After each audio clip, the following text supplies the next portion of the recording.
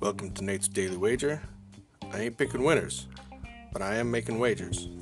Time to put my money where my mouth is.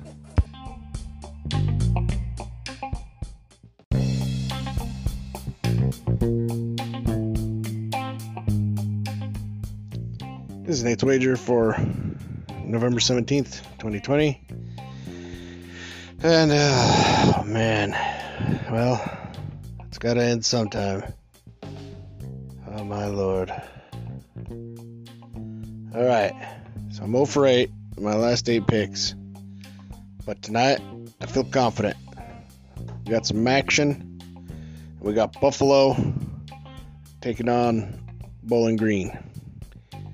Buffalo's good. Bowling Green is not. I'm going to take Buffalo, and they're going to cover.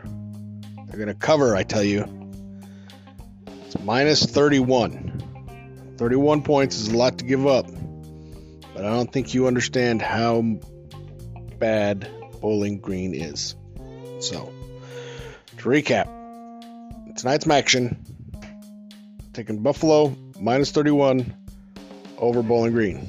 See anything better than that? Pound it. That's my pick, and I'm sticking to it. Dear God, I hope this thing finally hits. Holy cow.